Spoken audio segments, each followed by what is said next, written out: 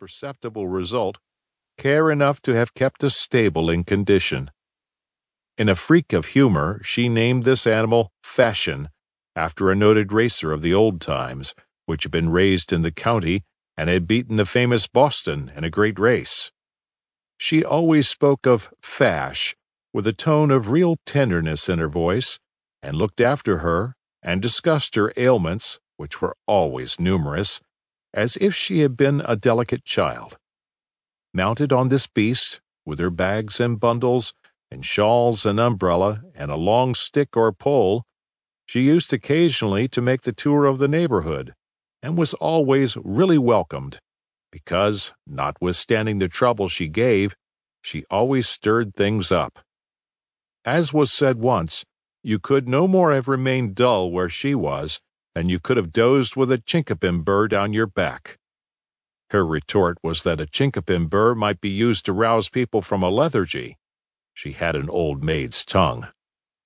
By the younger members of the family she was always welcomed, because she furnished so much fun. She nearly always fetched some little thing to her host, not her hostess, a fowl, or a pat of butter from her one old cow, or something of the kind, because, she said, Abigail had established the precedent, and she was a woman of good understanding.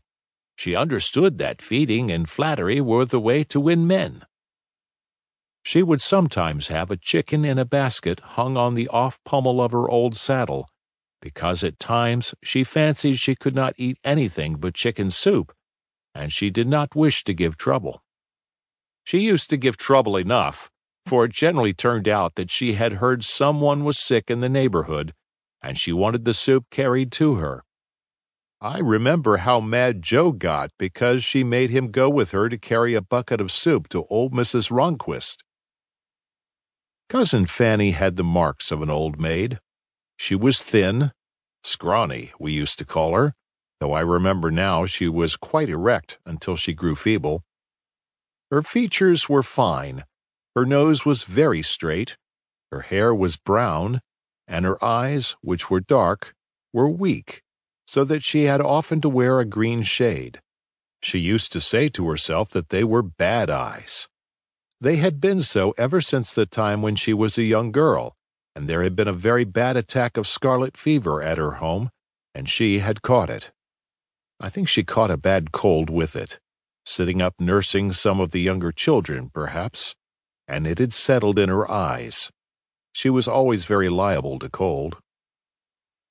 I believe she had a lover then or about that time, but her mother had died not long before, and she had some notion of duty to the children, and so discarded him.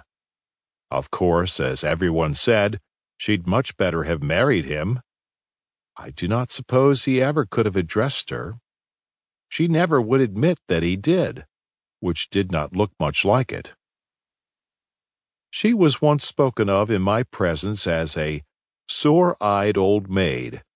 I have forgotten who said it, yet I can now recall occasions when her eyes, being better, appeared unusually soft, and, had she not been an old maid, would sometimes have been beautiful, as, for instance, occasionally when she was playing at the piano in the evenings before the candles were lighted.